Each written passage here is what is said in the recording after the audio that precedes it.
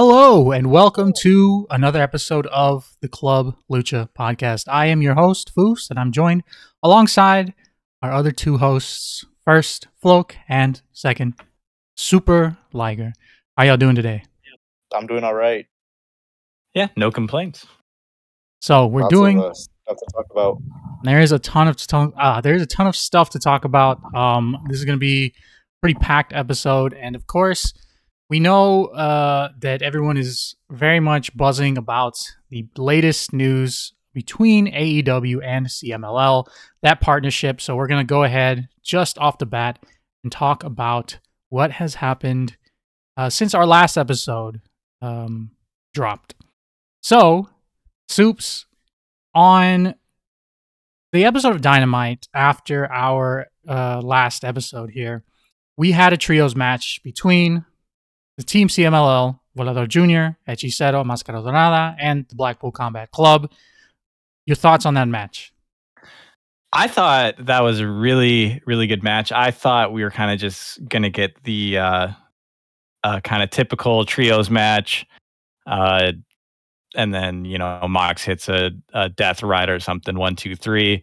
Maybe the CML team retaliates, beats them down afterwards.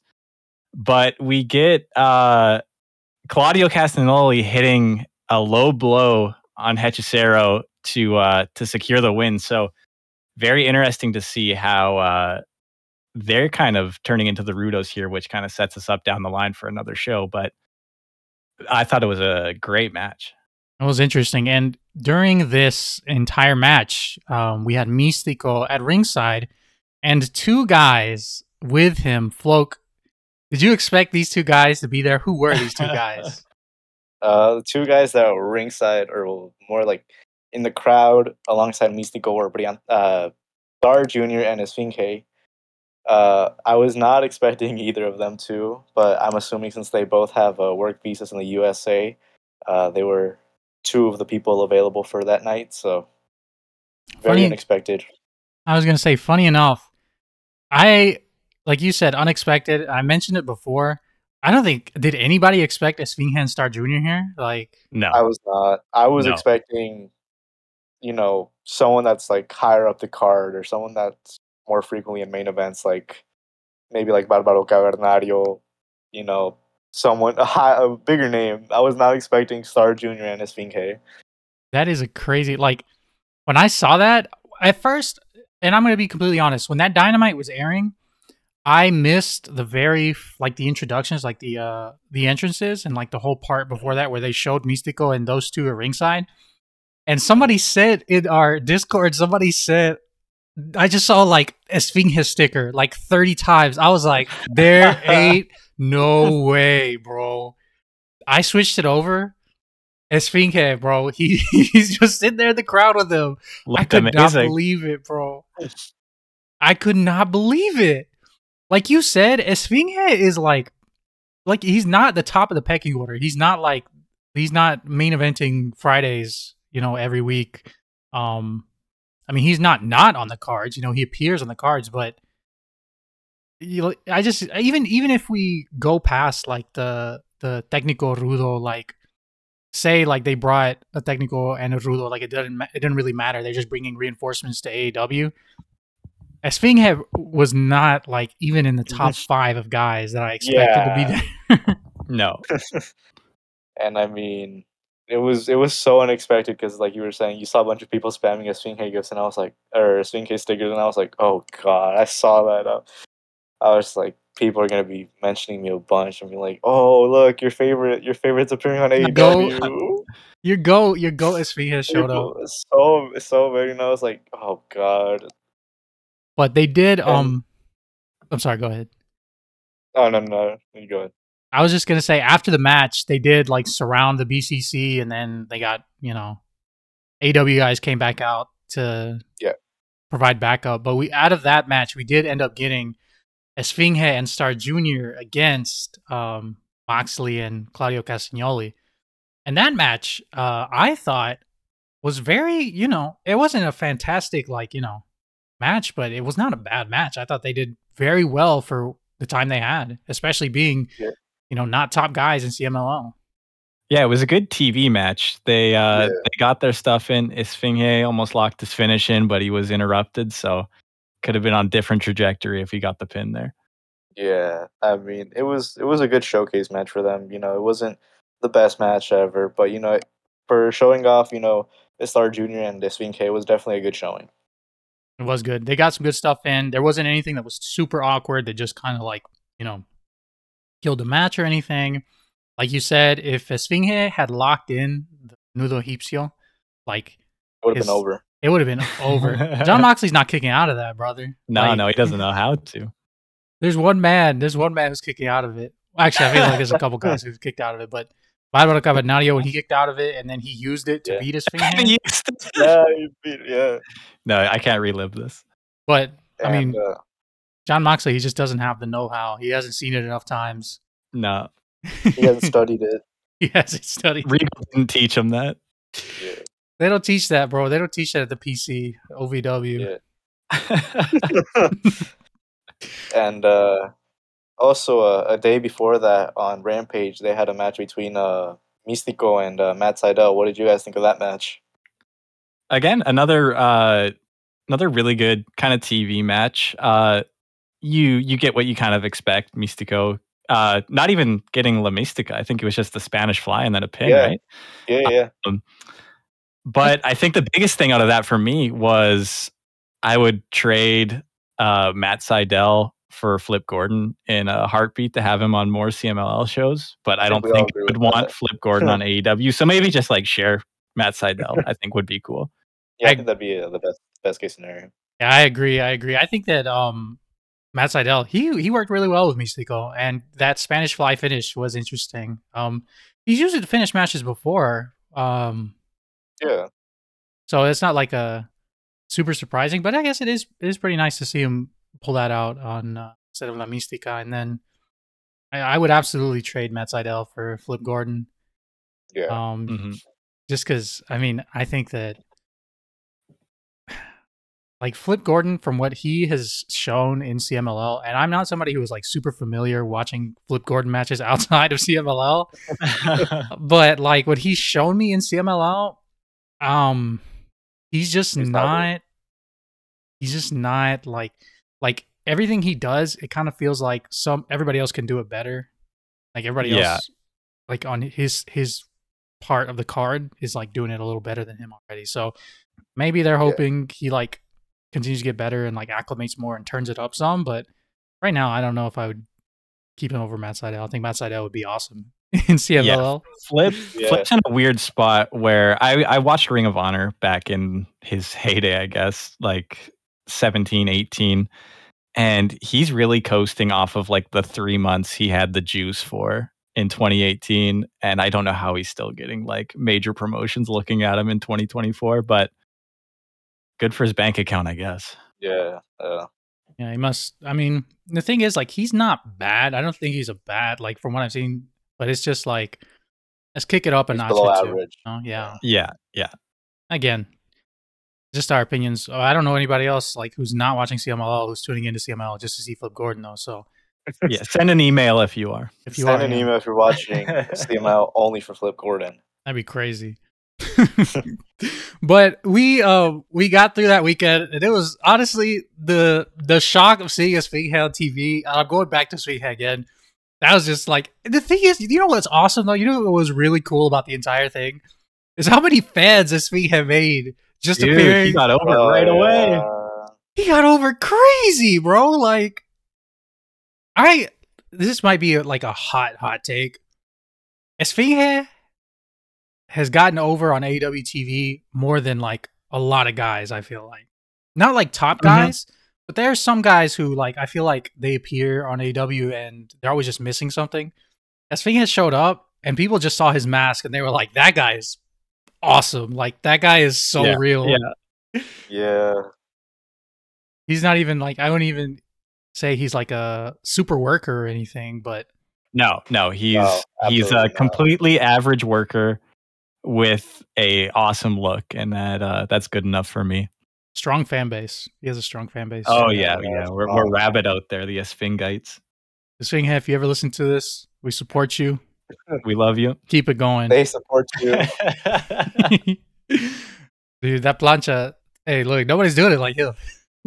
Yo, they on AEW, their camera work was subpar for that match, and they missed the plancha on the camera cut, and I was pretty heated. That's a signature move they got to feature. We're gonna need a fan cam of that. Somebody recording from the audience, send that in. Submit your Esfinge fan cams, please.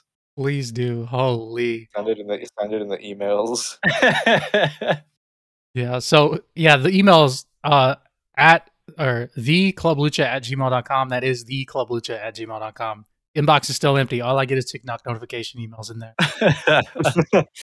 So after the match with Esfinge and Star Jr. on Collision, we had CMLL's Tuesday show, February 6th, 2024, which featured as the main event the Reyes del Aire tournament. Reyes del Aire is supposed to be a tournament featuring a lot of high flying and, just like amazing sort of luchadores, a lot of rope tricks, dives, cool things like that. However, there was a very big problem with the show streaming that Tuesday. Look, what do you remember about that? It was very laggy. It was very broken. The stream was broken. It would just keep loading, and then you would fast forward a couple seconds, and then all you see was like some action going on, but moving like 2 or 3 times the speed. And it was unwatchable. It was unwatchable, and it's something that needs to be fixed for Tuesday shows and just Arena Mexico shows in general. If you're gonna be streaming them onto the YouTube, you need to have that stuff fixed and make sure it's working, because that match was unwatchable and CML had to take it down like directly after and upload a fixed version. Like I think it was like the next day. Yeah, it was like a day and a bit. Yeah, It was really like you said, unwatchable. You couldn't tell what was going on at all, which kind of sucks because we figured out the winner the same night just from people who were actually there, live accounts and results. And we did have our winner. You may know him already. El Rey de Plata y Oro. Místico. Místico won. Whenever I went back and watched the match, I was honestly, I didn't think it was the best match, but it was a typical torneo cibernético. I thought there were some good moments. I liked seeing Sandokan Jr. get a bit more time to shine in the tournament. He wasn't, one of the first ones eliminated, so I'm happy about that. But whenever they talk about Torneo Reyes del Aire, I felt like this year's edition honestly didn't really live up to the name Reyes del Aire. It felt more like, oh yeah, this is a Torneo Cibernético. They just stamped the Reyes del Aire name on it. I agree. I think with all the names that were in it, I thought we should have seen maybe a little more oh my god moments, crazy spots, yeah. Máscara Dorada doing some crazy basing off someone, some stuff like that. It wasn't bad. It certainly wasn't bad going back and watching it. But it wasn't bad. If you've never watched, I guess if you've never watched a Torneo Cibernético, it'd be a good one to watch. Go back and see for the first time. But it wasn't super outstanding. And it's not. Yeah, it wasn't the greatest thing in the world. It was a good Torneo Cibernético, and it was it was a good match for what it was. Yeah, I'm happy Místico won. He never won it before, so there's another notch on the belt. Yep, won 2 tournaments back to back. That's why he's the GOAT right there. That's why he's the GOAT, bro. Look, I'm telling you, if he could be in Parejas Increíbles or whatever. Oh, thank God he's not. Bro, he would win it. I'm so glad he's not. But yeah, that Tuesday show was honestly pretty forgettable. There wasn't many things that stood out, and the final match was just broken and had to be uploaded again a full day later. Yeah, it was actually kind of crazy because there was absolutely no stream issues until the main event. Yeah, as soon as the main event started, everything went to shit. Just fell apart. It fell apart. They need to make sure that doesn't happen again, or at least fix it, or someone tell us what's going on, and if you're gonna upload it and take it down and then upload it a full day later, because you can't be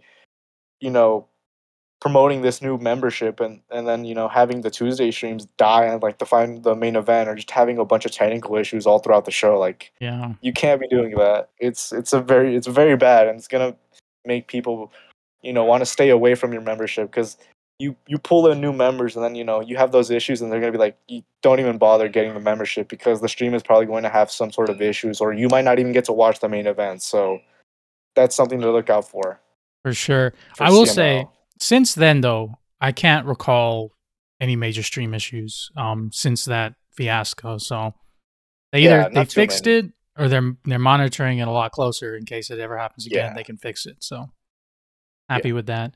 But we had that show on Tuesday, February 6th, on Wednesday, February 7th, the usual day for CMLL Informa, the weekly talk show. There wasn't a ton of super notable news that I can recall. We had, I think, The the announcements of yeah. Lady Frost coming Oh, in for like a week. yeah, Lady Frost is back. That's awesome. We also had like the Torneo de Escuelas like rosters, I think, Yeah. which leads us to the Friday show from the 9th, actually, February 9th.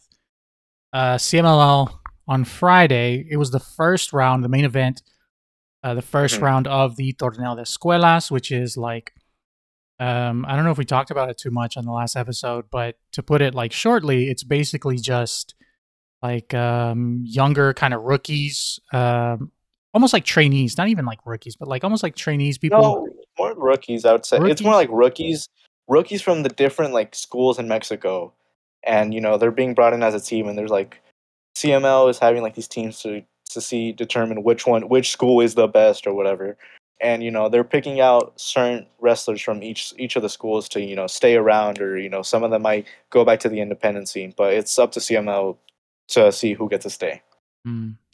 Yeah, because like you can tell some of the guys are definitely a lot more green than Yeah. you know. Just like watching over the last 2 weeks, some of the guys are like, yeah, they're really not ready. But there was a few Yeah. that Stood out. stood out a lot. Yeah, one of them being Platino Keith. I mean, I had already told you guys, both you and Soups. I was like, you guys got to watch out for this guy. He's great, and he really showed out in that match. I wish he would have lasted longer in the match, but what he got in was honestly a great showing. Great showing. I agree. And this is from the February 9th show. That Friday, Platino Kid was on the Comarca Lagunera team, correct? Yes, he was. He was on the Comarca Lagunera team, and they were going up against the Mexico City team. Mhm.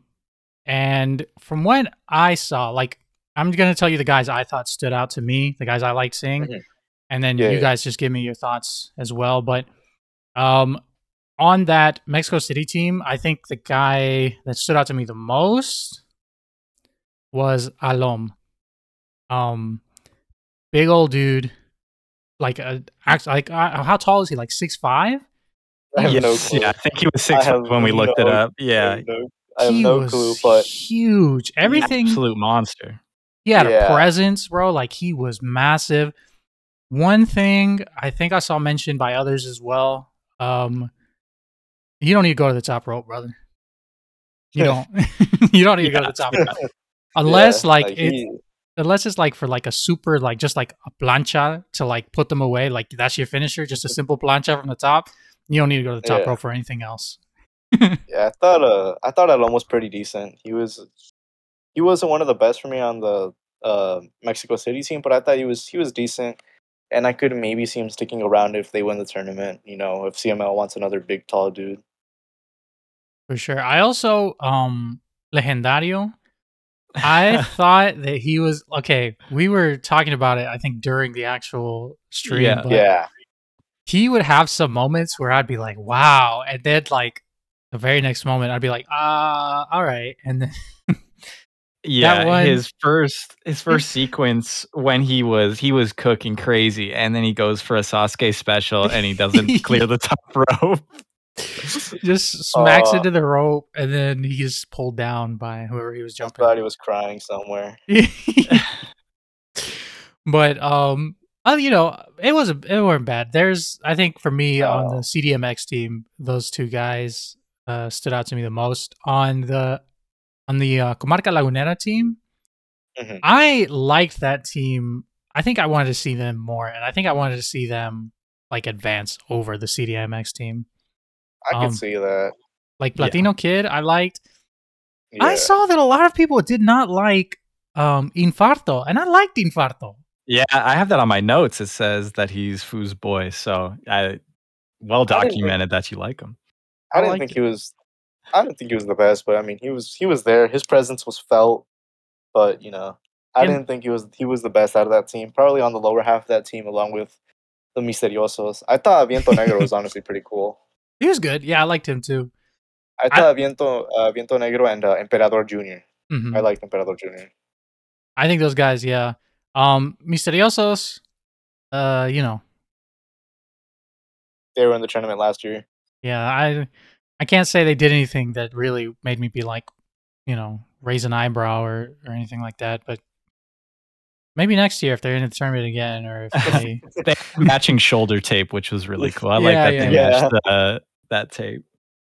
they weren't like, I mean, they weren't like god awful, but like There sometimes, was some yeah. iffy moments. And I think sometimes like you have to stand out in these kind of tournaments, right? Like you have to bring your A game, or else you just look like another guy, Yeah. and they just look Yeah, like, he was like another rookie.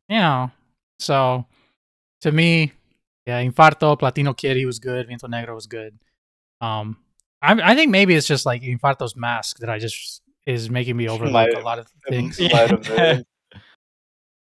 But what do you guys think? Favorite guys from CDMX, favorite guys from La Comarca Lagunera? From CDMX, probably Legendario, and I think Forneo was also pretty good. I could tell Astro Boy Jr. was a Caronte, so that was something. But out of the CDMX team, Legendario and Forneo definitely impressed me the most. And then for the Laguna team, I thought Platino Kid was, I was already like on this guy because I was like, watching Angel Elegante's channel, and I was like, yo, you guys need to check this guy out. And he, honestly, I already liked him, but that showing, he brought his best whenever in that match. And Emperador Jr., being I think the final one for his team was also really cool. I was honestly hoping he would have won it, but he unfortunately didn't. So it is what it is. For me, Legendario was just so interesting because he really truly had like a 50-50 hit rate on all of the high spots he was going for. So I mean, he had me watching intently anytime he was on the screen, whether it be for better or for worse. And then on the other side, I liked the Misterioso brothers when they were together, when they were getting like tandem offense in. I thought that they looked really competent. But it was when they were alone, you were just like, oh, these are just two guys here. So liked them together, but separate, they were definitely lacking. I will say overall, the first round, it was all right. I don't think it was, super fantastic. It wasn't a train wreck. It wasn't bad, but it was good. It was good. Yeah. It was fine. The rest of the card, let's see, taking a look at it really quickly. Fine. Yeah, no, there wasn't much notable. There wasn't much other notable stuff in the show. Yeah. Besides, like the opener had, they were doing post-match challenges for a 2v2 mask match. Oh yeah. That was And, we'll get to that soon. Yeah, we'll come back later. Mm-hmm, so we get through February 9th, Friday show. So this Tuesday, the 13th of February, we had another I think this was a really good card for a Tuesday. There were quite a few matches on it that I really enjoyed, actually. The first being El Audaz against El Coyote. I thought that one was pretty good. Especially, I thought that was a good match for Lampavo. Yeah, 10 minutes. And I think they got it right on, 9:59, right? Because of a fast count. They cooked it, yeah. I'll let him get away with that one. Yeah, when it works, it's awesome, yeah. If they had I don't know, maybe sped it up by like a second. They probably would have got that a lot more naturally, but I thought it was good. Yeah. Good match. My favorite match of the whole night, though, the one that really got me, I don't know, the most excited was Blue Panther, Hijo de Blue Panther, and Blue Panther Jr. against Cranio and Los Gemelos Diablos. I think that match was really fun. Yeah, I thought it was a fun match. Probably like second favorite match of the card. I still think Audaz versus El Coyote was a little better, but that was definitely a match that I was not expecting to be as fun as it ended up being. Yeah, it really for people kind of new to seeing Blue Panther, especially at his age, I think not to spoil any news, but I think he would still be kind of capable of a 1-versus-1 kind of match with a capable opponent who we might talk about later. That's Yeah. true. If you get somebody to like protect him a little bit, yeah, Mhm. someone would have to carry a little bit, but like this will be very interesting. Maybe a mat-based technical wrestler. Who knows? Maybe. Who knows that could be? Yeah. Yeah, and another match on this card that was actually pretty decent was Los Bárbaros versus Los Infernales, which ended up with Los Infernales actually taking the win over Los Bárbaros. Who had And then just we got a won? post. They just Yeah, won who those had just titles. exactly, yeah. And we had a post match promo or a post match challenge actually from Averno, um, saying that Barbaro was, he was talking all this trash, that he's a double champ and, he's building himself up, saying like he's unstoppable and stuff like that. And he was basically like, if you're going to build yourself up like this and say that you're all that, he was like, why don't you give me a title opportunity for your CML World Light Heavyweight Championship? The next day on Informa, we found out when it's going to happen. So if you guys want to transition over to that, we can Absolutely. do that. Well, there's one more thing I wanted to mention on this one as well. The Lady Frost debut. Debut. Or not debut, re-debut, Return. I guess. Return. Yeah, Re-debut, yeah. return. Was she at Puebla on Monday, actually? Yeah. Oh, so I this think, is I think, even. yeah. Well, her comeback to Arena Mexico. Yeah, her Tuesday night re-debut.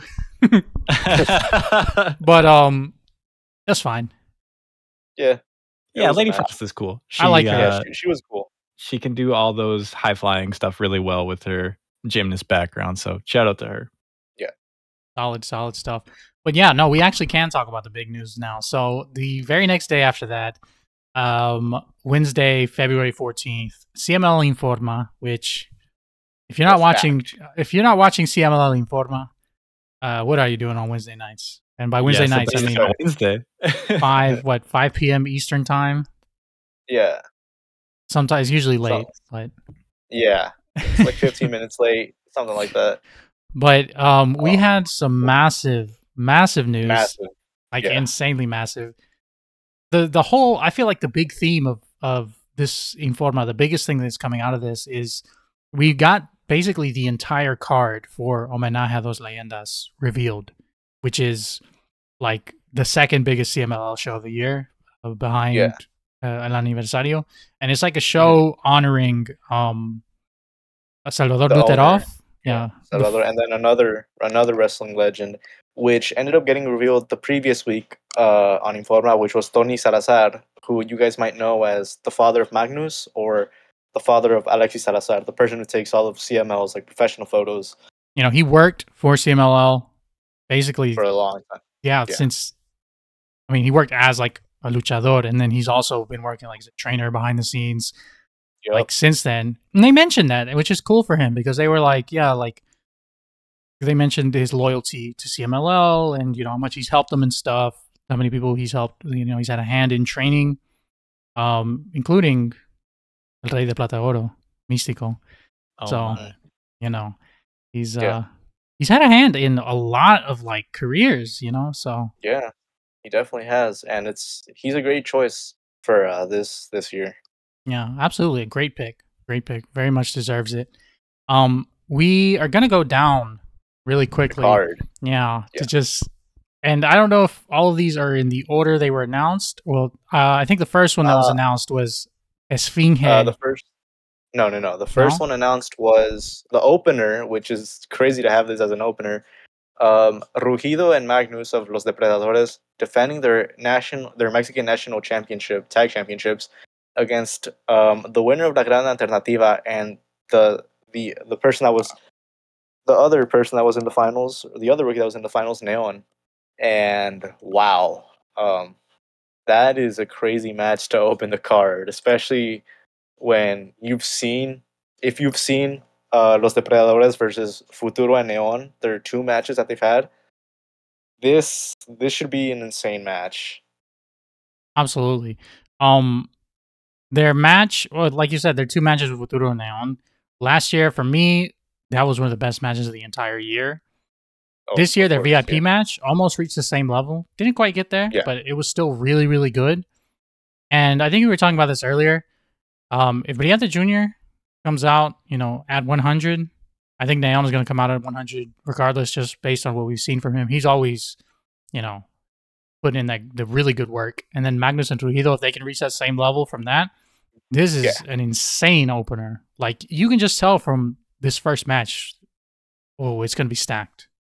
Yeah, it's going to be stacked. And then the second match that they actually announced directly after this is going to be Esfinge defending his Mexican national light heavyweight championship against El Rey del Mundo, Sandokan Jr. Golly. Tell us. I mean, holy, I mean, if you know me, I'm a very big Sandokan Jr. fan. So him possibly, finally getting his moment to win a championship, I'm all in for this. This is a proxy, basically, between Float and Super Liger. Float's Yeah, top guy versus Super Liger's top guy, Esfinge. I was just gonna mirror what Floke said. If you know me, I'm a big Esfinge fan, so this is huge for me, for him to get another defense of the belt. So, but in all honesty, I think this is like great potential to just be two guys throwing down. yeah, If you watch the World Tag League with Sandokan Jr. just throwing ridiculous chops all tournament, busting Tai Chi's chest open, I'm hoping we get some of that here. And Yeah. Esfinge, he's gonna hit the plancha, he's gonna hit the dive, the splash, nudo egipcio, game over, 1, 2, 3. But No. We're getting a new champ. We're getting a new champ for sure. Match 2, that's crazy, too. This is the second match, that's Yeah. awesome. That's so good.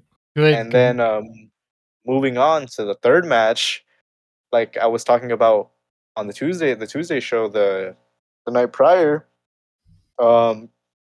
Averno laid out a challenge to Barbaro Cavernario for his CML World Light Heavyweight Championship, and it was confirmed on Informa that Barbaro Cavernario will be defending that championship against Averno at Homenaje a dos Leyendas.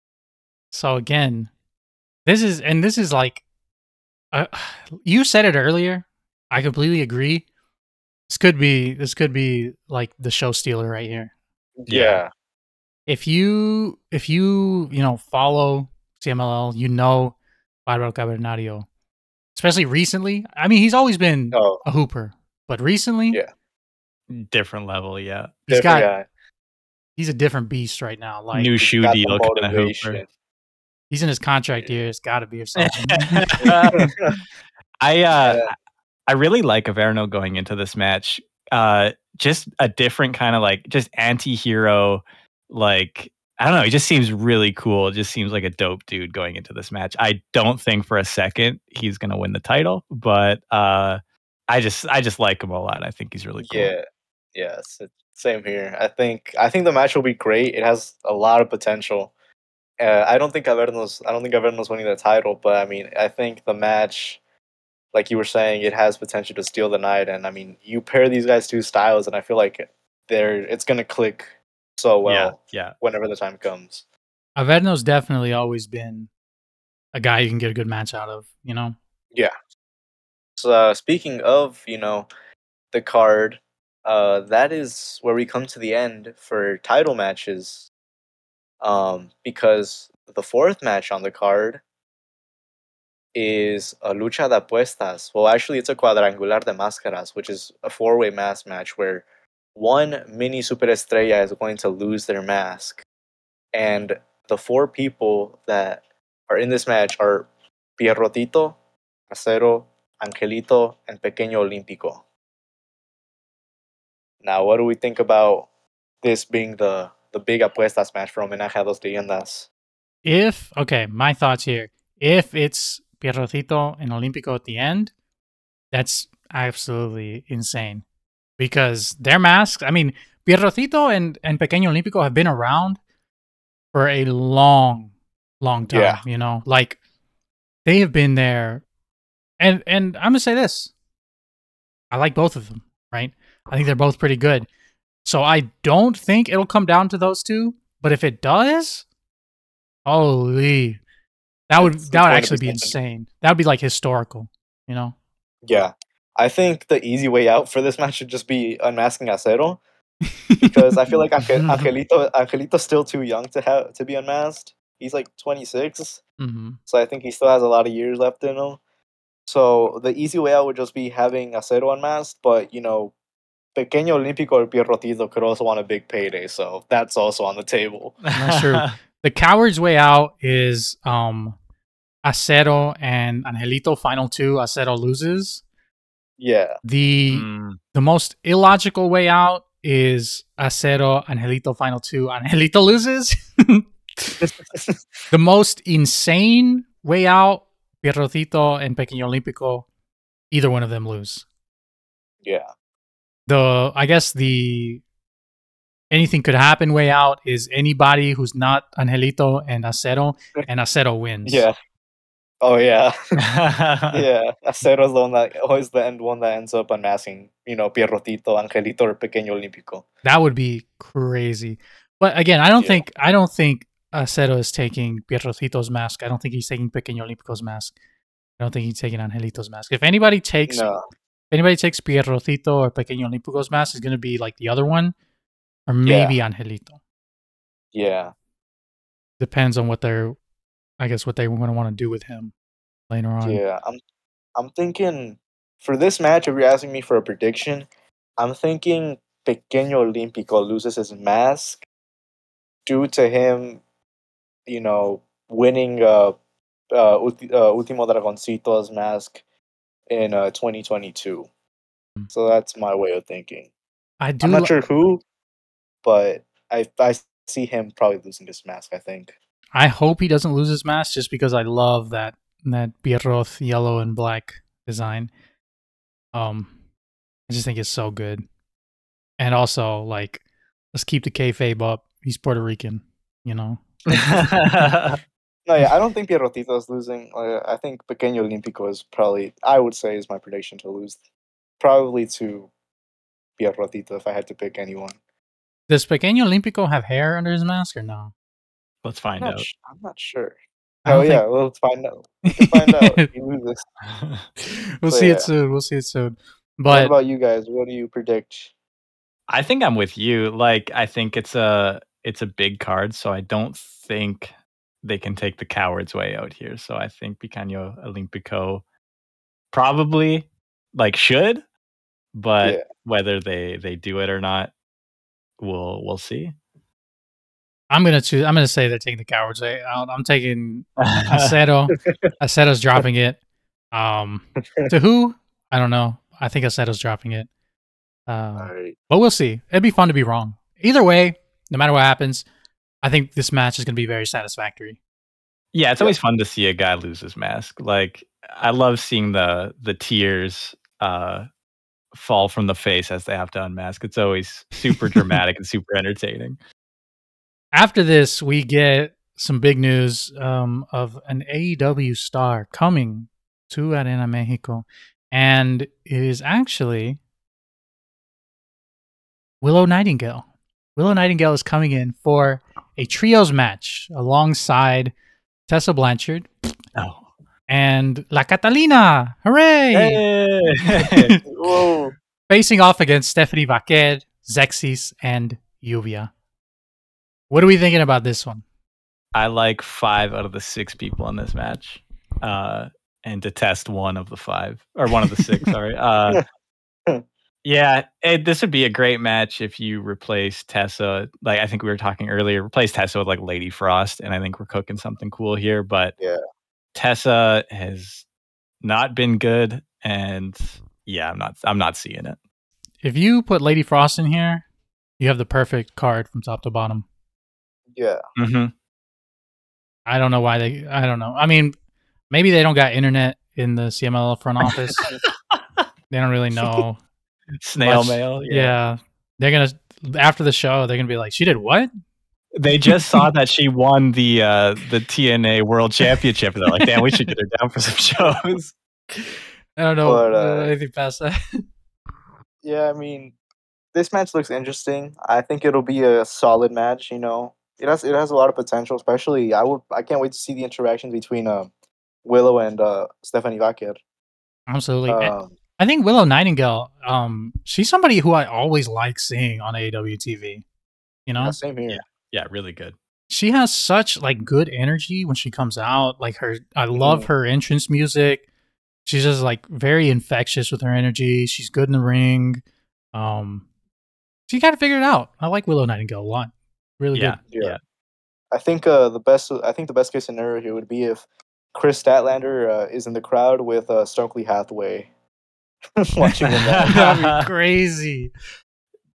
Dude, they bring Stokely in after the match and just they hit him with that package pile driver. Oh my. That'd be nuts. Holy.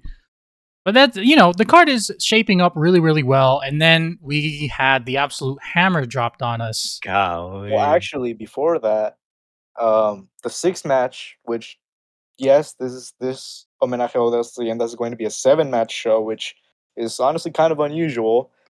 But the sixth match is going to be the finals of El Torneo Increíble de Parejas, which has not started. I think it's starting in like 1 or 2 weeks. And the two finalist teams are going to be facing off in the sixth match. And we'll see. We'll talk more about it whenever they reveal the teams and who our predictions. But moving from that, like Fuz was saying, we had a major announcement. Fuz, would you like to tell us what that was? Absolutely. Many people have been clamoring for this ever since Bryan Danielson made it apparent or made it known that he wanted a match with the legendary Blue Panther. People have been clamoring for this, asking for it. When CMLL first announced their partnership with AEW back in October, people's eyes immediately turned to El Maestro Lagunero, wondering perhaps if one day soon we would finally get that dream match. And as of that Informa, it was revealed to us that the Blackpool Combat Club, including Bryan Danielson, were coming to Arena Mexico to be in the main event of Homenaje a las Leyendas. Jon Moxley, Claudio Castagnoli, Bryan Danielson, and Wheeler Yuta will be facing off against El Rey de Plata y Oro, Místico, Volador Jr., Blue Panther, and Último Guerrero in Relevos Atómicos, the main event. What are we thinking?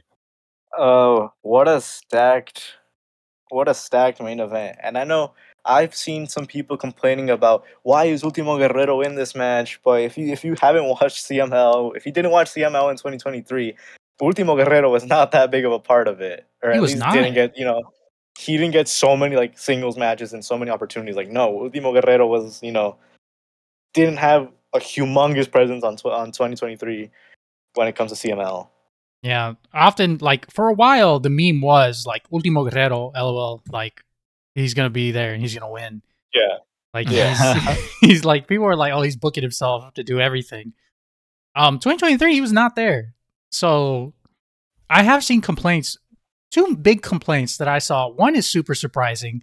The other one is what you just said about Último Guerrero. There were people complaining, they were saying, why is Blue Panther in it? What do you mean? Why is Blue Panther in it? That's the one guy that was handpicked. Yeah, that's the one guy. Yeah, it's the reason. Holy, god damn! It was on Instagram, and I think it was I don't think it was like American fans. I think it was like Mexican fans. They were like, "Why is Blue Panther there?" Which I guess maybe if you're not as online, I guess if you're not online, it would make sense for them to be asking that. But then you do. I think CML is going to have to really hit on the point that he was they specifically asked for Blue Panther. Yeah. Último Guerrero too. I'm going to say this. Personally, I wanted Último Guerrero in this match because I wanted to see Último Guerrero and Bryan Danielson in it together. They've been in a match together. I'm waiting for them to have a chance off. I'm waiting for Raising the Roof versus the Yes chance. Holy. That's going to be crazy. And then obviously, Volador Jr., Real Beast, Místico, top guy. You can't not have him there, So to me, the team makes a lot of sense. Yeah, there's some people who are saying, like, why isn't Hechicero in this match, or why isn't Máscara Dorada in this match? Unfortunately, with Hechicero, just because he's booked or he's getting a good presence outside of CML doesn't mean that CML is going to book him as great as they've been booking him outside of CML. So you can't expect that he's going to be booked as greatly as he's being booked outside. And Máscara Dorada, he's probably going to be in Torneo Increíble de Parejas finals, so you'll probably see him there. Yeah, and to explain that a little bit, the Torneo Parejas Increíbles, I'm going to edit that part out.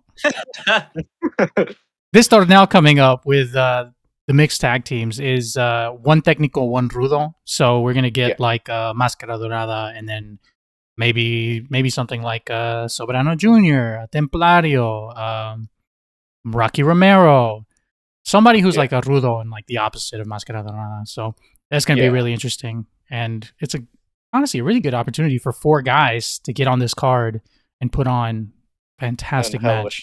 Yeah, exactly. And then like we were going down the rundown, the lineup of the CML team. I mean, great lineup.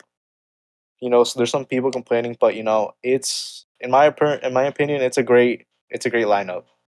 Yeah, it's totally like a dream matchup for like the other side to face. Like obviously Blue Panther is Brian's guy. We all know that. But like you can't tell me like Mox and Claudio wouldn't want to face Ultimo Guerrero. Like he's made a name for himself. He's big kind of outside of Mexico. People, especially if you're guys like Mox and Claudio and even Yuta, who are just like freaks for wrestling anywhere, they're going to want to face him. He's one of the greatest. So it's like the CMLL dream team. Like you have like the past and the present right there. Yeah. I'm going to be honest. I remember swinging on a prediction and just I've completely missed on it, but I was saying Torneo Cibernético, AEW, CMLL, but I don't mind Relevos Atómicos. I don't mind 4v4. I think we could get a Torneo Cibernético maybe later down the line. I don't think this is ending anytime soon. Maybe they come for the Grand Prix. Maybe they can do just an AEW Grand Prix. Yeah, possibly. Possibly they have like AEW / New Japan Grand Prix. That would be nice. That'd be crazy. One thing I did want to mention, just preemptively, because I know the closer we're going to get to it, the more bad faith opinions we're going to hear about this entire like match. People are going to Google who Blue Panther is, and they're just going to be like, "Oh, why is this 63-year-old man wrestling Bryan Danielson? Like, oh, why are they LOL? Like, why are they putting in this old guy?" And to that, I actually just want to make one point very clear. People were like actively cheering the decrepit movements of the Undertaker in his last matches, right? I don't want to hear anything about age from anybody, right? Yeah. Like, sorry, go ahead, Foos. No, I was just gonna say, if anybody is like criticizing the age of Blue Panther, or maybe he's a little bit slower, maybe he's a little older, I don't want to hear it, because I think Blue Panther at his age is giving more effort than like 90% of the guys anywhere else. I think that, and he's just so much more over than most people get in their entire careers. I mean, you see him on Tuesday shows. The foreigners go crazy for the old man. Yeah, I mean, like if you like, a popular thing right now is to look at Sting and how Sting puts on great performances, and Sting has to do it in a protected like tornado tag where he can take his breathers and stuff, where Blue Panther's just working with his sons in like trios matches. He's in the match, he's hitting goddamn tilt-a-whirl backbreakers on dudes, like taking crazy bumps still. Like he can still fucking work, man. And like to concern troll that he's not capable of working an 8-man match with against 4 other guys who revere him and who would want to make him look good is like the most fucking ridiculous thing I can think of. Exactly. I haven't seen any of these attacks yet. This is They're preemptive. coming. This is preemptive. You know they're coming. I mean, people love to complain about anything. They love concern troll about anything. So it's coming. So just, if you hear that, they're not arguing in good faith. They most likely don't know what they're talking about. If you ask them, what's your favorite Blue Panther match? They're going to say, actually, it's called the Pink Panther, and he is a cartoon character and not a wrestler. So, but yeah, like these people complaining, I can assure you they are not paying $35 a month to watch the show at all. They're not even paying $8, man. Exactly. Oh, man. Not for the Tuesday shows. Pay $8 for the Tuesday shows. See what Blue Panther can still do. He's awesome, dude. He's doing ramp dives, bro. He was doing ramp dives, dives from the apron. Like, he's real, dude. Like, the effort he puts in, and like you said with Sting looks. I mean, I think personally, Sting's look great. There's not been a point where I'm like, oh, Sting looks like shit, dude. Like, he needs to get out of there already. But he's going out on his own terms. Why can't other guys? Yeah, exactly. Yeah. And if you're gonna cheer for one guy like who's older, you got to give the same grace to somebody else. Just yeah. That's just my thought on that. I don't mean to come off as too aggressive on there, but if I see Blue Panther hate, if I do see Blue Panther hate, I'm letting it loose, brother. I'm gonna be like, listen, compared to whoever they're repping, I'm gonna be like, they never drew a dime compared to Blue Panther. But I can totally understand where you're coming from, and I'd also like to know one thing about this match, which is actually pretty awesome which I hope the request gets accepted. But Blue Panther specifically asked the Lucha Commission if he can wear the mask. If he can wear his mask for the entire match.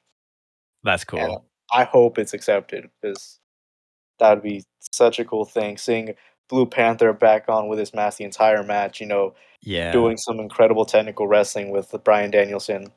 Oh man, could you imagine how Danielson would feel getting to wrestle Blue Panther like with mask and such on still? God damn. Golly. Listen, El Fantasma, if you're listening, process that request. Get him on. Let him. Santos Escobar, if you're listening, ask your dad if Blue Panther can wear his mask. Oh, but it's going to be good. I'm super excited for it. And as we get closer and closer, obviously we're going to be talking more about Homenaje, Leyendas, any new developments that come from it, anything should be looking forward to. And also, that tournament with One Rudo, One Técnico. We're going to be covering the rounds of that as well. Yeah. Yes, we will. Which brings us to our next segment. We're talking about tournaments, and we've already mentioned that a couple of weeks ago, we had the first round of El Torneo de Escuelas. This past Friday, we had the second round of El Torneo de Escuelas featuring the Puebla school and the Guadalajara school, yes. What are we thinking? Okay, so let me just get this straight. I think the whole show overall was actually pretty good. Besides the title match, that was a little... Stephanie Vaquero and Celtics and Lady Frost look great, but there was a moment in that match. Someone was trying to go for a tope, and they failed miserably. I thought it was... it was rough, but knowing who it is, you'll probably laugh.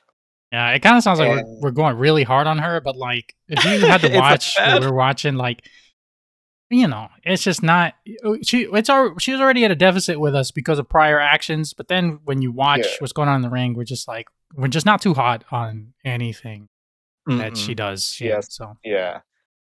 Which is not to say that we would excuse. Let me go ahead and clear this up. Which is not to say that we would excuse any of her prior actions if she actually was good in the ring. We would still very much be upset about this entire thing, but it's like a double negative on negative. Yes. Usually, there are good problematic wrestlers, and she's not even one of those. So, and again, most of the time, we end up watching something else, flipping and being like, "This is not good." Like when that Mystico Matt Sydal match was playing at the same time her match was going, and we started watching that instead. Yeah, I just had it as background noise. And it's a shame because I thought the other three women in the match were good. Lady Frost again she's really cool. She has I don't know, she just has a really cool presentation, hits her moves very well, knows what she can do inside the ring. But She had a beautiful tornillo to the outside. Yeah, that she was did. great. Really, really good. I agree with you though. I think the rest of that card was really good. My boy Felino Jr. hit the L in the opener. Unfortunately, Somebody's got to lose it. yeah. And then that los dulces atrapasueños versus los cancerberos del infierno was honestly surprised. It surpassed my expectations, to say the least. Bro, when God, who was it? It was either Cancerbero or Luciferno. I think it was Luciferno. Bro, he hit that like springboard plancha. Yeah. I was like, ain't no way. Like, it looked good. Dude is like 50. Yeah. Like 50 doing this shit. Damn. Smoked. I don't know if it was on Rey Cometa or if it was on Espiritu Negro. It was one of them. Like, damn. He laid them out crazy. Good match though. Good match though. I think we're getting a rematch, right? We're getting something out of it. No. There was like a challenge after, right? There was a challenge, but Virus is like at a later time, not right now. Oh man. But yeah, we're not getting a rematch this upcoming Friday. We're not.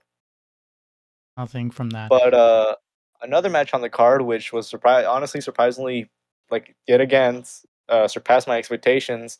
Los Hermanos Chavez versus Star Junior and Flip Gordon. That one actually, that one did surprise me. I did not think that Flip Gordon and Star Jr. were going to pull that out, honestly. Yeah, honestly, might be in like the top 3 Flip Gordon performances in all time.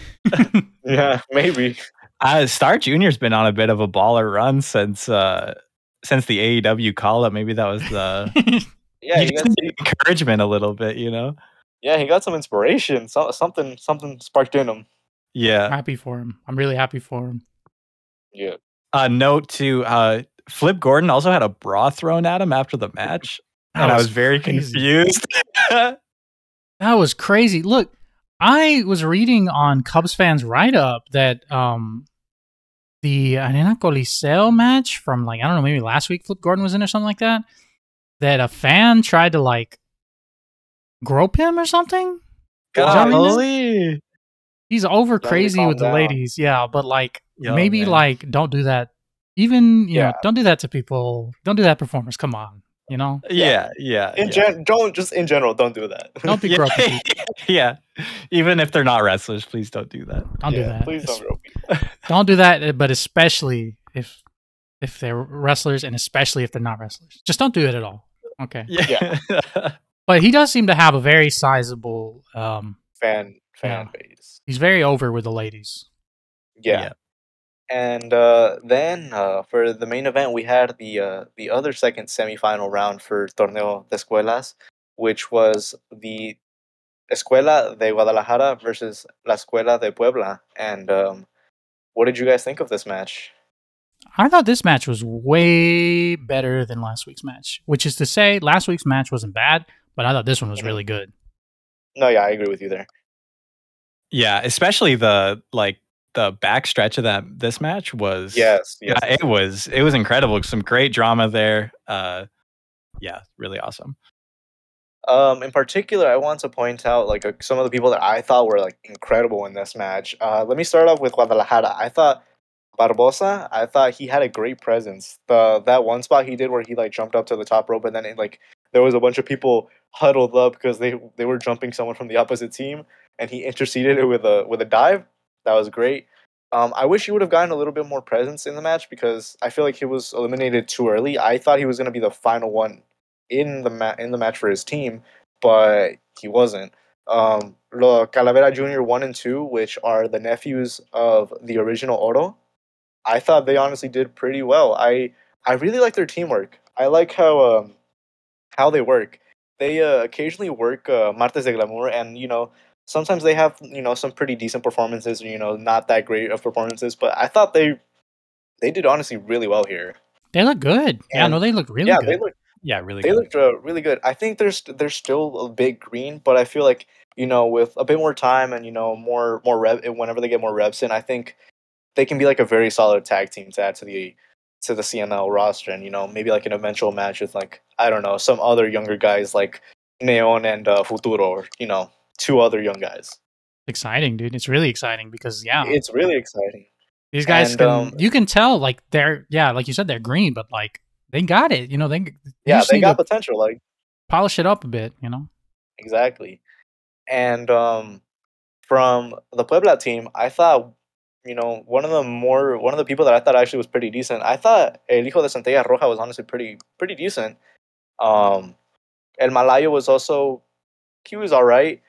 I feel like one of them definitely has some family connection that we don't know yet, and they'll reveal it eventually. But for now, we don't know.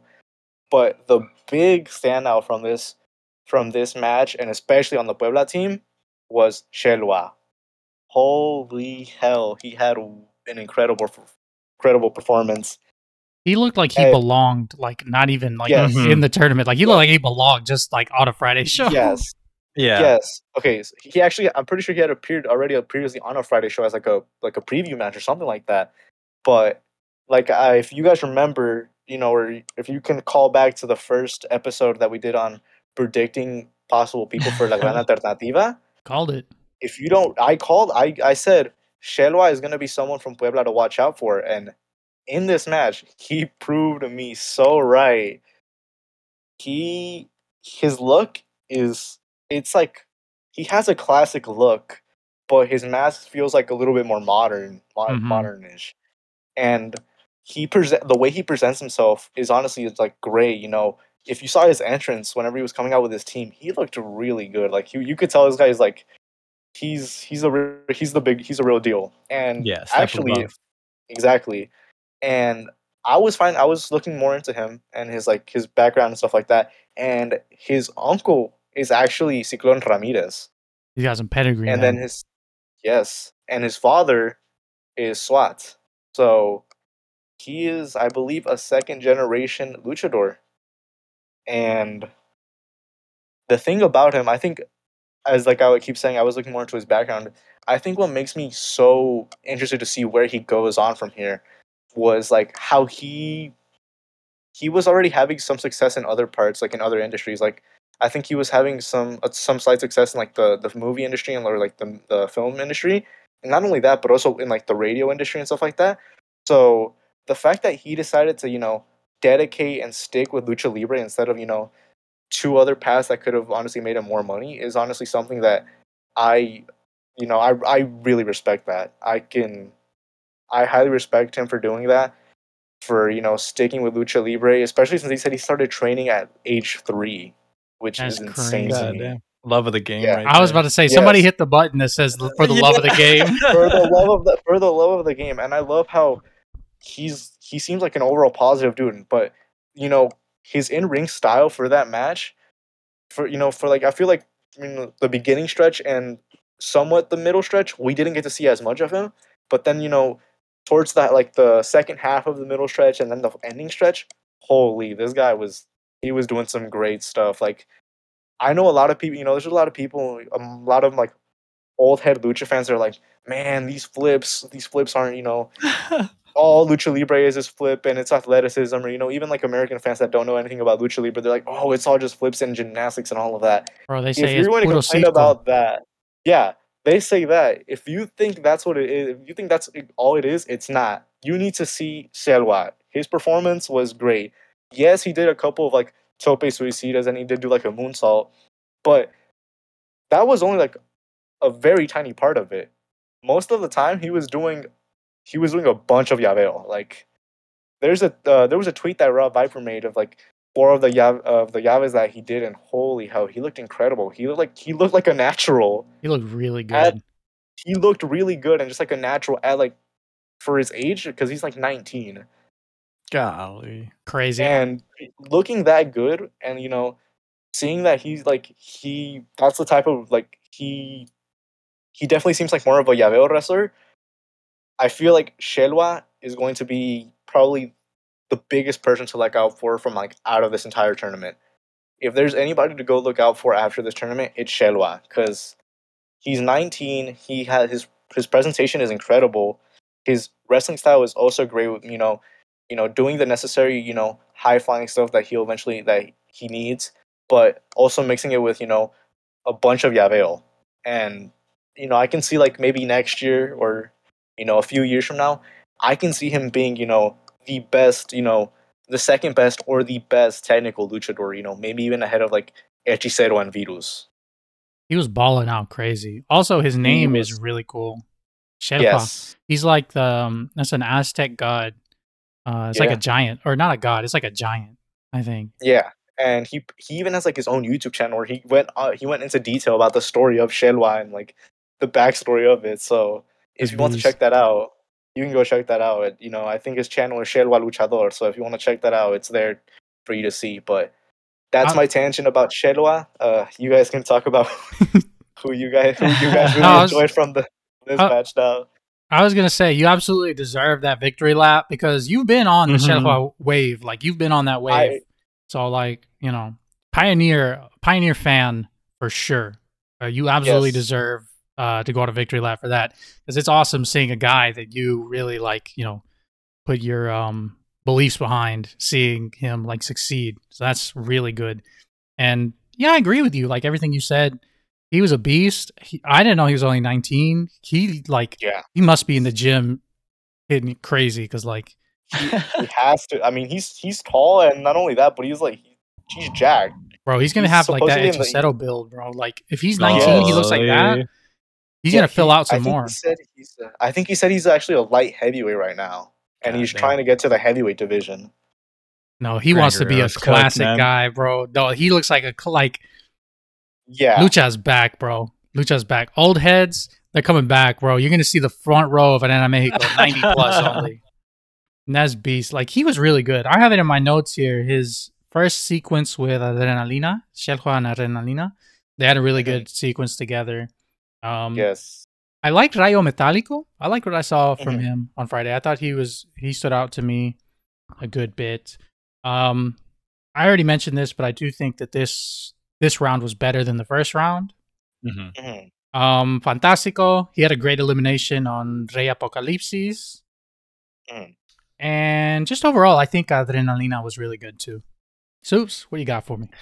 Barbosa was really cool. When I saw the pre-match interview that he had, I was very skeptical. I was like, "Who's this Zandokan knockoff punk here?"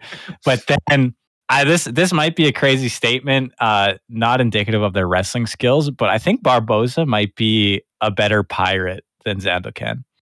Just the way he moves around the ring, I'm like, this guy's a fucking pirate, man. Like when he the dive that Floke was talking about earlier, where he does a crazy flip, it looked so uncontrolled, but like it was in a super controlled way. But he just has these weird mannerisms that are super like enchanting to watch. You just can't take your eyes off of him. Yeah, And he's got the Chris Brooks shoulder guard thingy. yeah, he does. Beast. Yeah, he did actually. I was thinking back about I liked his whole look. He had a good fit. He had a really good fit. Yeah, he had. Yeah. Yeah, His pants were a little baggy, but that felt more pirate-ish to me. Yeah. He needs to wrestle in the baggy white shirt. Maybe we go take it all the way. yeah. That's definitely not a bad idea. Give him a hook, Holy. but or give him a sword, like a saber. If Flintlock I'm not pistol. mistaken, actually, yeah, something like. Honestly, I know that occasionally they have teamed Sandokan Jr. and Barbosa have occasionally teamed up in Arena Coliseo de Guadalajara. Have them come out like full pirate, just like full pirate. Holy. Have one of them bring out the flag. Have one of them with the hook. Go full pirate. Just That'd be awesome. That would the be entire nice. aesthetic. Or put him up with Rey Bucanero. Oh yeah, just put them as a trio. Just put them on a random Martes de Glamour. Pair them up, and then just make them come out with the most pirate look you can come up with. Bro, license the Pirates of the Caribbean theme song for their intro. Yes. Well, I mean, Martes de Glamour. They still play on songs that they don't have the license to. Oh man. But yeah, no, good stuff. Really good stuff. I was really happy about the show Friday night. I watched half of it last night and I watched the second half this morning. Just because I got really sleepy last night. It didn't mean the show was bad. I was just really tired. So I'm just gonna throw that in there. I didn't fall asleep watching the show. I was watching the show, and then I was like, I can't fully pay attention to this and appreciate it. I'm gonna have to watch it tomorrow. And then You pulled the ripcord. yeah. Yeah. It was good stuff though. No, Shehua, he's definitely the guy. He's the guy. You Baller. can tell out of everybody in this round, he's definitely the guy that I can, especially because he's only 19 and like he was the final person in his team to win it.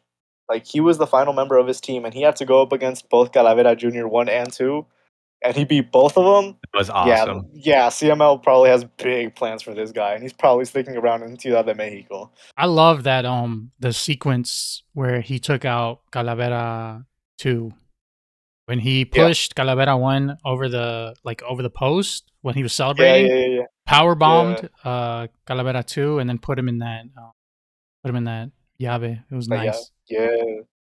Sick stuff. I'm excited for next week's finals. Yes. Two good teams, and I think if we can get the same level of energy from this past Friday, then success. Another successful Torneo de Escuelas. Yes. And if you're asking me who I think should win, Escuela de Puebla. I agree. And at the same time that some of these CML shows were happening in Mexico, some in Guadalajara, some in Puebla. We had some of our more notable wrestlers from CML go to Japan for Fantastica Mania, and why don't we segue into that? For sure. Soups. Yeah, I was gonna say you guys are gonna have to tell this one more than me because I have not watched any of Fantastica Mania yet, so I'm gonna leave this one up to y'all. I may interject though. I may ask a few questions just for my own sake. All right. So Soups, what did you think of like Fantastica Mania Night 1 and Night 2? Night 1 and Night 2. I think we were talking about this as they were happening, but they were just your kind of standard Road 2 shows. But the big draw of the Fantastica Mania tour is the way the crowd engages with the luchadors, who they really only see once a year, with some notable exceptions. But the air horns going crazy, all the Japanese fans with the Mexican flags making lots of noise, and just getting to see all the CMLL stars in a different atmosphere is super engaging. And then the matches on top of that they're okay. They're good to okay. They're nothing crazy for the first little bit until they get to Kurikan. Yeah. I think there was like a few standout matches, or like some that were like, better than just average or, better than decent. I think one of the better matches was the one where we had Místico and Máscara Dorada teaming up with El Presidente, Hiroshi Tanahashi, against Los Guerreros Laguneros and their, I think he might be like their new intern, Francesco Akira. I think that match was honestly pretty decent. Místico had like some sort of like lingering injury, or it might have been just some jet lag from arriving.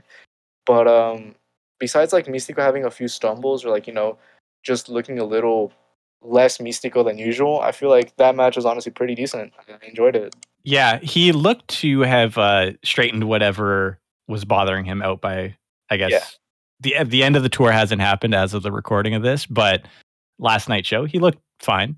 Yeah. And then, they had the yearly tag tournament. I think this year they just had it. They were just called like Torneo de Facción or something along those lines. But they had Los Ingobernables de Japón face off against Los Guerreros Laguneros, and then they had on the other side of the bracket they had La Fuerza Poblana. They had Stigma and Pegaso going up against Los Depredadores, Magnus and Volador Jr. And I went back and saw those matches, and I think it was pretty obvious that Volador Jr. was a little mad at the referee because the match ended a little too early. So that was like one of those. Then I think one funny part actually about that, Volador sort of getting mad at that the match finished too early, was that even like Japanese fans, whenever you search like the hashtag NJCMLL, you would they were like, it was like, did he mess up? Like, what happened? Even they were like confused. And I think that's just like something funny to know. And then LIJ versus Guerreros Aguneros I think it was decent. I mean, I don't think they put in as much effort as I wish they would have, but it was a match that was like pretty decent. You don't have to go out of your way to watch it, but it's there if you want to check out some fun stuff from Fantastica Mania. Yeah.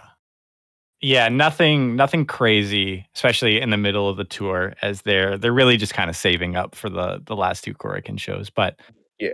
they were fine. You can watch them if you want. You can not watch them. I don't think you're changing your life either way. Yeah.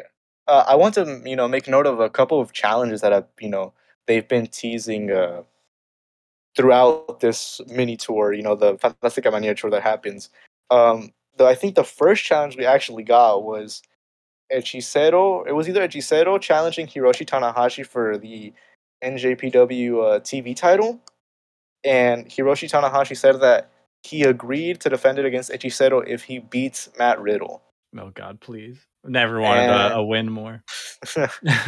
and another sort of interesting challenge that we saw was, Místico sort of wanting to tease like a defense against Doki in maybe Arena Mexico, maybe in That's New Japan. crazy. We That's don't awesome. know.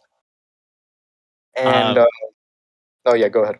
And yeah, I think to build on that, they've been kind of simmering a feud between Mascara Dorada and Francesco Akira that isn't finishing on this tour. So I'm really curious to see where that goes. If that's kind of our confirmation that he'll be working Best of the Super Juniors and they'll lock up there. Yeah. But I also wouldn't be opposed to seeing Francesco in CMLL at some point. I think that would be really awesome. Yeah, I think it'd be great to see him come back. But I do think they are probably going to put Mascara Dorada in the Best of Super Junior. It just makes sense. I feel like it makes a lot of sense. But especially since even like in a post match interview, Francesco Akira was like, "I want a singles match with Mascara Dorada, whether it's in the USA, whether it's in the whether it's in Mexico, Japan, Europe, or Best of the Super Junior. I just want a singles match with Mascara Dorada." Yeah, I guess they are running that. New Japan's running the New Japan Strong Show in Los Angeles, and I think they're running it at the Toyota Center in Ontario, California. So maybe that's something they want to save for there. Have a maybe there, or cool match there. it could be there, or it could be at a future date, like we were saying, Best of the Super Juniors in a few months, but we'll see. But let's move on to the Korakuen Hall show. Yeah, the last two matches of this show, especially, where I would say go out of your way to watch them. Soberano Jr. and Templario was fantastic, and Volador Jr. and Rocky Romero just very like automatic stuff. Like you can throw those guys together in any ring, any size in the world. It'll be great. Yeah. Real beasts. Oh yeah. Yeah. I particularly really enjoyed Soberano versus Templario. I was like, this match is either going to, it's going to be good, but it's not going to be like the best thing in the world, or it's not going to over exceed my expectations, or it was just going to be like, oh yeah, it's going to be like their match that they had earlier this year, where it was like the character build was great, but the in-ring action wasn't as good as I thought it was going to be. But I was very wrong. Very, very wrong.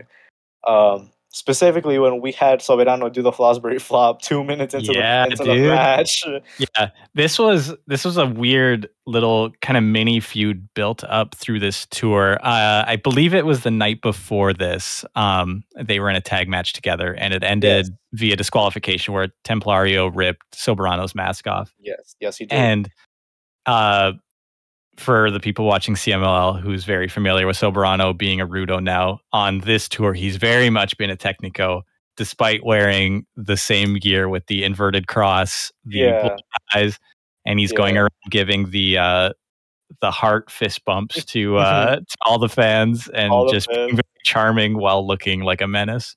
Yeah, because he's like he's been like in a sort of weird position this whole tour, where like I think in the opening day of Fantastica Mania for this tour, I think he was he was in the Rudos side because he was teaming with Rocky Romero. But then whenever they had like you were saying, the match the previous night, where it was Soberano and Brillante Jr. versus Doki and Templario.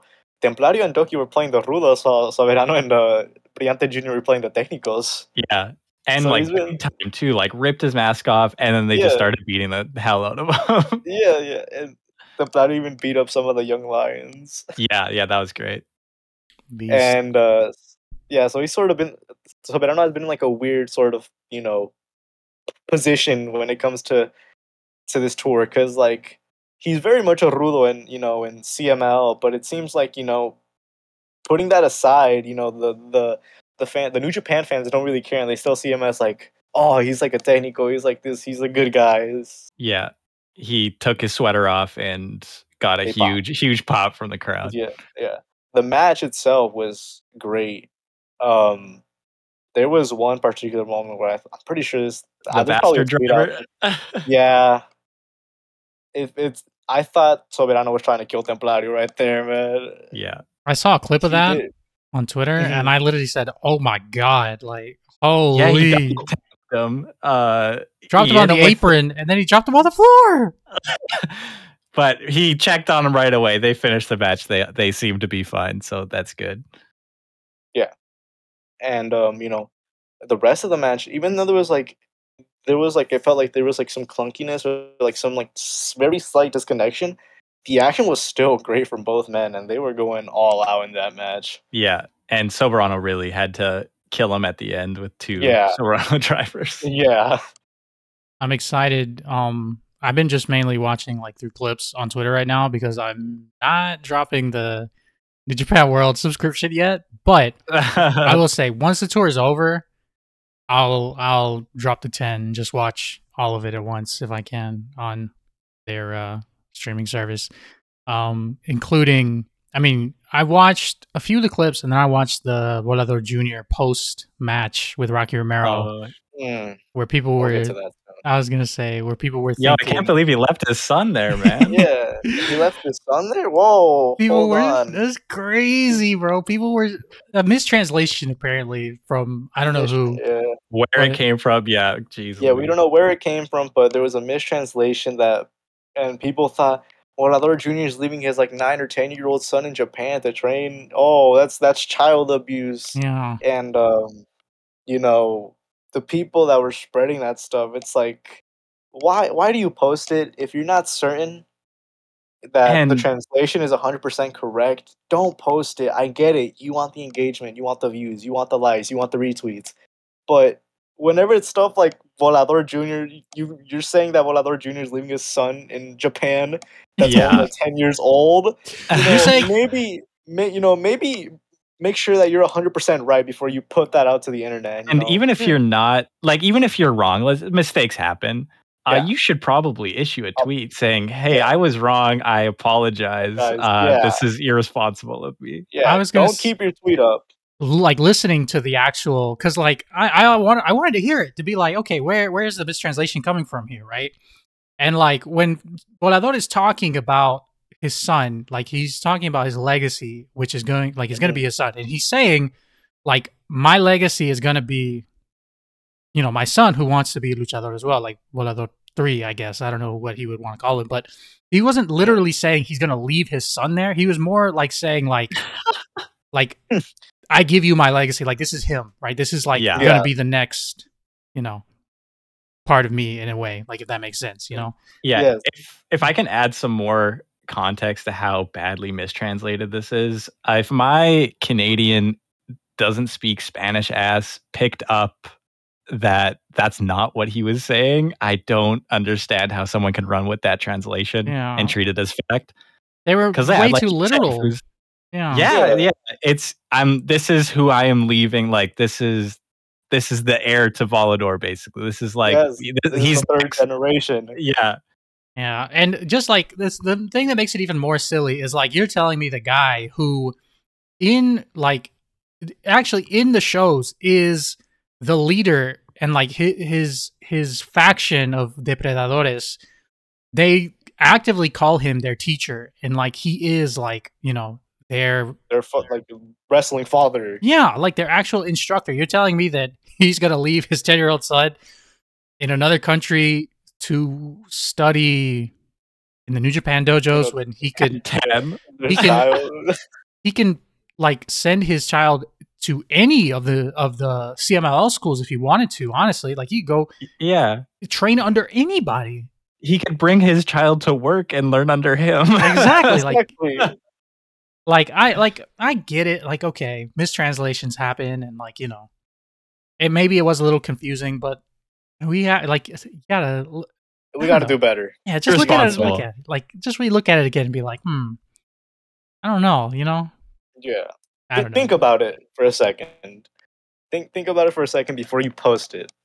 Yeah, because made him look so bad. It made him look so bad to a bunch of guys on Reddit who they don't follow Volador. They don't know, you know. Yeah, they don't know who he is. The guys on Squared Circle are not. I could count on one hand the amount of times I've seen a CMLL post on Squared Circle like even touch like 100 upvotes. Like, come on. Yeah. Context matters, and you gotta like if you want to be a quote unquote like reporter, if you want to break stuff like that. You know, then the thing is too, like when things are like announced or when things are said on like Informa or like during a show or like a tweet comes out or something, like I try and be sure to research as much as I can about like the context of like, even if it's something simple, I want to make sure it's right before I say anything about it because I don't want egg on my face, you know? I don't think anybody does. Yeah, and I don't want to make anybody look like shit either. You know, it's not my thing.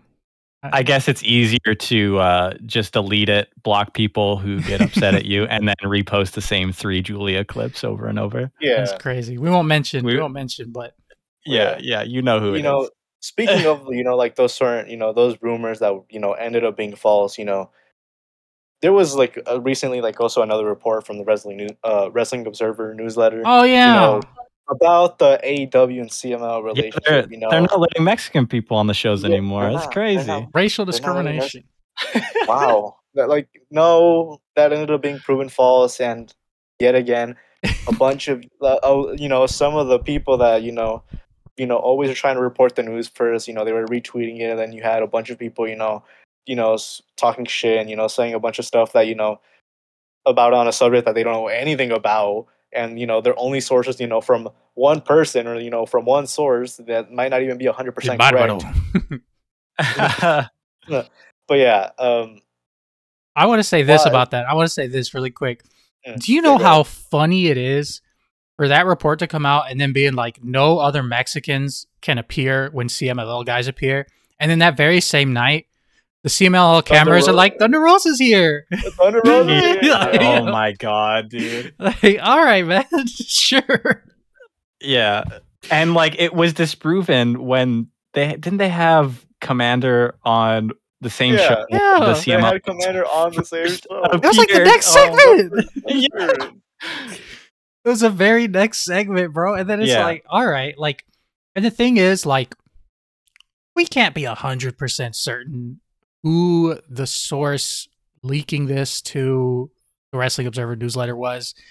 We can't be 100% certain with you know that, but whoever it is clearly has an axe to grind against CMLL, and like they clearly would benefit from the relationship being a bit strained or a bad light being cast on CMLL fans turning against the relationship. So like when you hear things like this, it is like important for context, and like you should hear, you know, like these things, like confirm them with somebody. And what's crazy too about the Wrestling Observer stuff was they said something else. Like they were like, oh, Tommy Dreamer is the new creative guy, and then like almost immediately Tommy Dreamer was like, no, I'm not.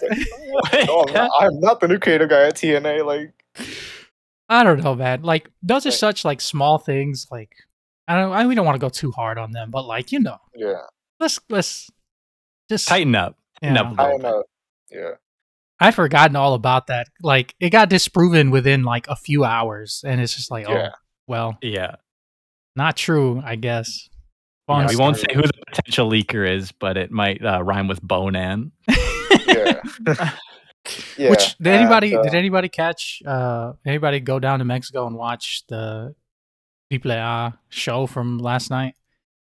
It was the TV, right? But tonight's the live one.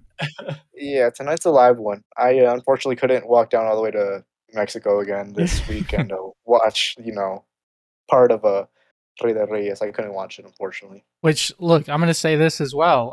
The one of the advertised guys, I think in the main event for tonight's AAA show center was Hijo de Vikingo, but we actually got a clip of Hijo de Vikingo in, I think they were in Tijuana, right? They were doing a show in Tijuana I think so. with somebody else, and he picked up a pretty gnarly injury.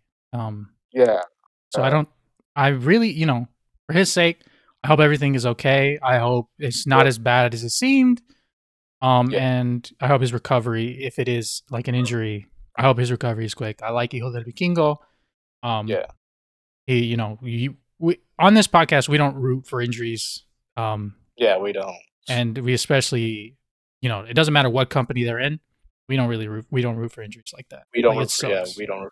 Yeah, the injuries are something that a lot of wrestlers have to deal with, and it sucks whenever you have to see someone that's very talented, or just someone in general that clearly loves the sport, and they're having to take time off because of an injury that they had in ring or outside of the ring. It sucks. Yeah, even guys we don't like, even people we don't like, we're not rooting for them to get injured. Yeah. But, that sucks for him though. But interested to see what comes out of, because they're taping. I think they're taping tonight for AAA. I think they are. I probably won't watch any of it, but I'll read the results and see. Just because the guys that they have are not people that interest me too much right now, especially with everything else. Like, there's so much other stuff to be watching. Yeah. Unless I hear that like every match is a 5-star, like wow, they really turned it up, then I probably won't be watching. And I probably won't be watching the main event either, just because. Got some problematic guys who I don't really want to put eyes on. Yeah, I might watch like a couple of it, but like probably not the entire show, especially not the main event. And again, we'll say AAA has some good workers. We've talked about it before. They're just in a weird down state. period. Yeah. Yeah.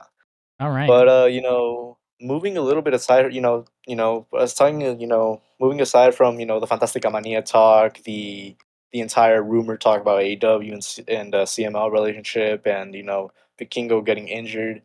Sort of more on like in the independent scene, we had some news, or at least the first presentation of Blue Demon 3. We finally got to see him for the first time in public. Oh yeah. What'd you think about that? I thought it was interesting. He is, according to Blue Demon Jr., he is his nephew. So Blue Demon 3 is the nephew of Blue Demon Jr. The mask design is basically the same, except at the back, where like he has to try and, you have to tie the mask. There's three G's on like the left and the right, basically to sort of symbolize like the generation, Blue Demon 3. And the original, I was gonna say, the original Blue Demon, he adopted Blue Demon Jr., right? So it's not like his direct grandnephew, but it's like his adopted grandnephew. Yeah. So the legacy continues. I hope. Yeah. I think we all hope he does well. Yeah. Oh yeah. We haven't seen him in ring. I think his debut is still like a month away or something along those lines. But I hope he has success. Keeping the Blue Demon name alive, and just keeping the family and the name moving forward in Lucha Libre in general. I hope he succeeds, and we'll hopefully see some videos or some clips of what he's like in the ring whenever his time comes to debut in like a month. Wishing him the best. Maybe he'll end up in Noah one day, like we were saying. Oh my! Yeah, I mean, he's a big guy. He could definitely end up there. Yeah. Besides that, there's some other news. We actually have some news, sort of intersecting with a different style of wrestling, which is Joshi wrestling.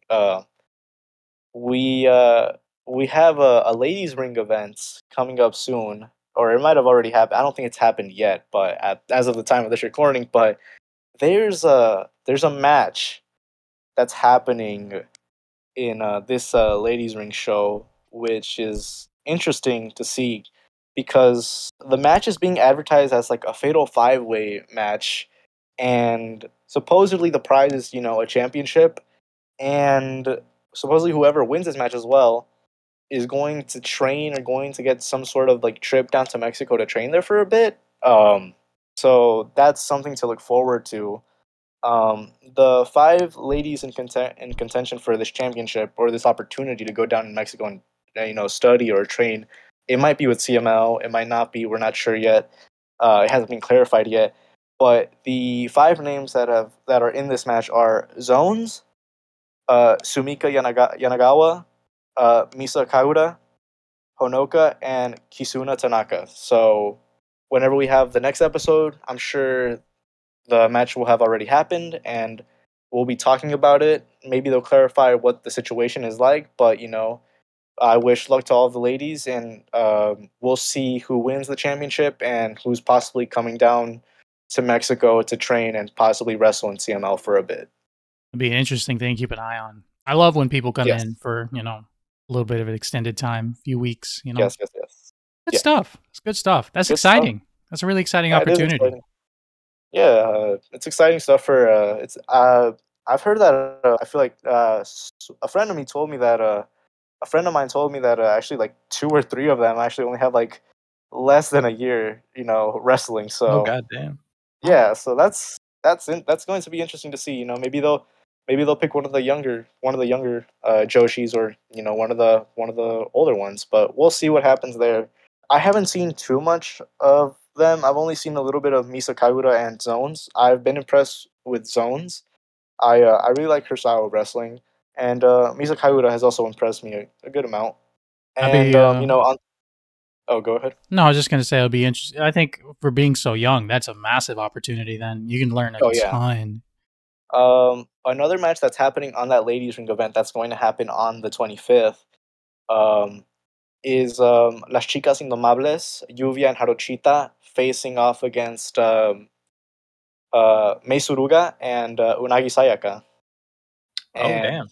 yeah, so that's the main of the show. And I don't like to feed into rumors too much, but there's a rumor that Unagi might be in the Women's Grand Prix this year, so that might be something to look out for. Whenever the Women's Grand Prix comes around this year, we'll see if she's in. Yeah, that'd be awesome. Yeah, it would be awesome. Staying still a little bit on the topic of Joshi wrestling for this episode. On one of the Fantastica Mania nights, I think actually the night before this most recent Korakuen Hall show, we had the first basically official match, between CML and Stardom, where we had Las Chicas Indomables again of Jarochita and Lluvia facing off against Oedo Tai, Starlight Kid, and Raka. And Soups, you watched that match, right? Yeah, I thought it was a really good match. I really like when Starlight Kid gets showcased. But yeah, no, I'd like to see Starlight Kid maybe in Arena Mexico one day. I think that'd be awesome. Yeah, same here. I think it was a good match. Honestly, I saw some people, being a little bit negative on it, but I honestly really enjoyed it. I liked how I felt that Lluvia and Harochita were putting a little bit more effort into this match, and I really like how much action they got in. Yeah, I thought it was a solid. I thought there was solid performances from all 4, and I thought it was a good match, a good opener for that night. I wish they would have saved it for the Korakuen shows. Yeah. Yes. Just to get more eyes on it. Those are the 2 shows that everybody will be watching. Yeah. But what can we do? I'm happy we got it at least. Yeah. It's progress. Yeah, it's progress, and the first time thing. Yeah. Yeah, and sticking on the sort of more international news, a match that was announced between this episode and the last episode that we recorded. There was a match announced for February 29th, in MLW, Star Junior versus Magnus. A very random match, I must say. That who knows? Maybe Star Junior will pull out some great stuff in this match as well. I was not expecting this match to be announced. It does feel a little bit random, but you know, it's good to see CML getting more international opportunities, and definitely 2 guys who've worked a good amount, and they deserve to showcase their skills. So you know, if you're subscribed to I think it's Fight TV, or if it's a TV taping, you'll eventually see the match, and let's hope for the best performance for these 2. That does feel Yeah, like a random match. very Yeah. random. It's this weird, it's weird seeing CMLL guys put in this position where they're kind of in the like Dario Cueto or what's his name, Cesar Duran, like Caesar Duran. proxy war, like because he just had Mystico represent him against Averno on the Yeah. last show. So it's weird to see like the luchadors of the week being CMLL guys now. But I mean, take it. I was gonna say, Mystico has a title match against Rocky Romero. Oh yeah, on that same show, he Yeah. Mystico is challenging Rocky for the MLW World Middleweight Championship, I believe. And you know, that match should be fun. Congratulations to Mystico. Yeah. Yeah, no, bunch of good stuff coming up. I was gonna say one more thing. I think this could be probably one of the last things we mention here because it was just announced today. Fantastica Mania UK. We got a date. May. I don't know exactly. I think it's May 29th. No, May 19th. May 19th. May 19th. May 19th. Fantastica Mania UK coming back to the United Kingdom. So that's awesome. Rev Pro and CMLL got another little show going. Let's see who goes over. Let's see who they ask for and what kind of matches we get. That's very exciting stuff. Yeah. Yeah, maybe we'll get some title matches like we did last year. You know, we got a great Hechicero match last year, so who knows? Maybe he'll be called up again and, you know, put on another amazing performance. For sure. I had a friend who went to that show. He said he loved it. Yeah, he said he really loved it. He's not even like a huge like wrestling guy, but he been following like what I've been doing with Club Lucha, and it kind of like he was like, I'm kind of close. Should I go? And I was like, for sure, dude. I think you'll really enjoy it. He said he loved it. He said he had a fantastic time. So Reese, if you're listening, I'm probably going to text you about it. But if you listen to this after my text, know that I was already planning on texting you. But if you listen to this before my text, yeah, shout out to Reese, man. I was going to say, if you listen to this before my text, it means my text has been delayed and I must have forgotten or something. So I apologize for that. You should text me and then I'll tell you. Golly, I can't process what was just said. All right. I think this is a good place to wrap it up. That's a great place to wrap it up. You know, I want to mention like, you know, just a couple matches, you know, coming up this week for CML, you know, before we wrap this episode up. On Tuesday, we have a match between Stephanie Vaquer versus La Catalina in mano a mano. We have a fourth match that looks incredible if they work to their maximum effort. We have Neon Futuro and Maxis Star versus La Escuadra, Hijo del Villano Tercero, Sandokan Jr. and Villano Tercero Jr. And in the main event, we have Los Bárbaros versus Esfinge, Star Jr. and Flip Gordon. And then on Friday, we have the final Torneo de Escuelas, La Escuela de Ciudad de México versus La Escuela de Puebla. And we have a return we have a surprise return, which I think it might have been changed. I'm not sure if it's been changed or not, but the original poster had Los Bárbaros versus Los Infernales, but it had Averno, Mephisto, and Hefesto, which we have not seen the character of Hefesto for a while. So I'm not sure if that was, just a mistake on whoever, made the card. I don't know if, it was a mistake on their end, because there might be the updated card might have Euphoria instead of Hefesto, but we'll see what happens with that. And in the main event, we finally have Brillante Jr. and Neon appearing in their first main event match of Arena Mexico on a Friday show. Brillante Jr. teaming up with Atlantis Jr. and Ángel de Oro, while Neon teams up with Soberano and Máscara Dorada. Something about this one that's kind of catching my eye here is why are Soberano Jr. and Atlantis Jr. not switched? Yeah, that's maybe Torneo. Maybe. Oh yeah. That might be it. Actually. Yeah, that's what I'm thinking. Oh, we might be looking at two of the teams right here then.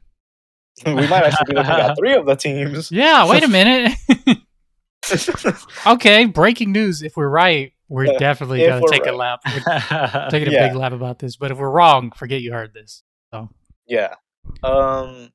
So those are some notable matches that you might want to look out for this week in CML. Another tiny one that you won't be able to watch because they're not streamed and uploaded to their YouTube is Los Bárbaros are defending their trios titles for the first time against Atlantis, Flip Gordon, and Star Jr. So that's happening on Monday, or if by the time of this recording it might have already happened, but we'll see if they'll probably successfully defend. For sure. I think one thing that we're missing here that we got to mention is as well is the micro estrellas are on Friday too. Micro Gemelos Diablo and Zacarias and Mije. Yeah, I think this is like, I can't remember when was the last time they appeared on a Friday show, but yeah, after a somewhat absence, we finally get another micros match on a Friday show. I love the micros. I think they're so cool. Let's go. Good stuff. But I think this is a good place for us to wrap it up here for today. We've been going for quite a while. I'm gonna have to cut a little bit, I think, but it's fine. There's a lot to talk about. So, Folk, anything you want to plug before we wrap this up? As usual, if you want to find me on Twitter, my Twitter is at the FH isn't real. If you want to see me talk about lucha and other stuff, you can find me and discuss lucha with me on there. And I also want to just notify, for the people listening, there will be an article dropping soon about a certain luchador. I can't reveal who yet, but coming soon. An article. Right. Good stuff. Good stuff. And Soups, anything you want to tell the people before we sign off? I guess you can follow me at Twitter or TikTok at Superliger, soup spelt like the delicious, I don't know, would you even call it a drink? Food? Soup. I don't think I've ever heard it called a drink. I mean, but you drink it, right? Oh, yeah, I guess so. Drink it with a spoon. Yeah. Discord.gg/moonsault. Lots of people joining lately, lots of lucha enthusiasts, so that's been really cool. And last thing, don't leave your kids at the New Japan Dojo. Good stuff. Good stuff. Well, for everyone listening, again, thank you so much. You can send any comments, questions, concerns, or just anything you want to say to us, theclublucha@gmail.com. That is theclublucha@gmail.com. That's it for this week's episode. And if you've listened to the end, again, thank you so much for your support, and we will see you next time. See ya. Bye. Bye.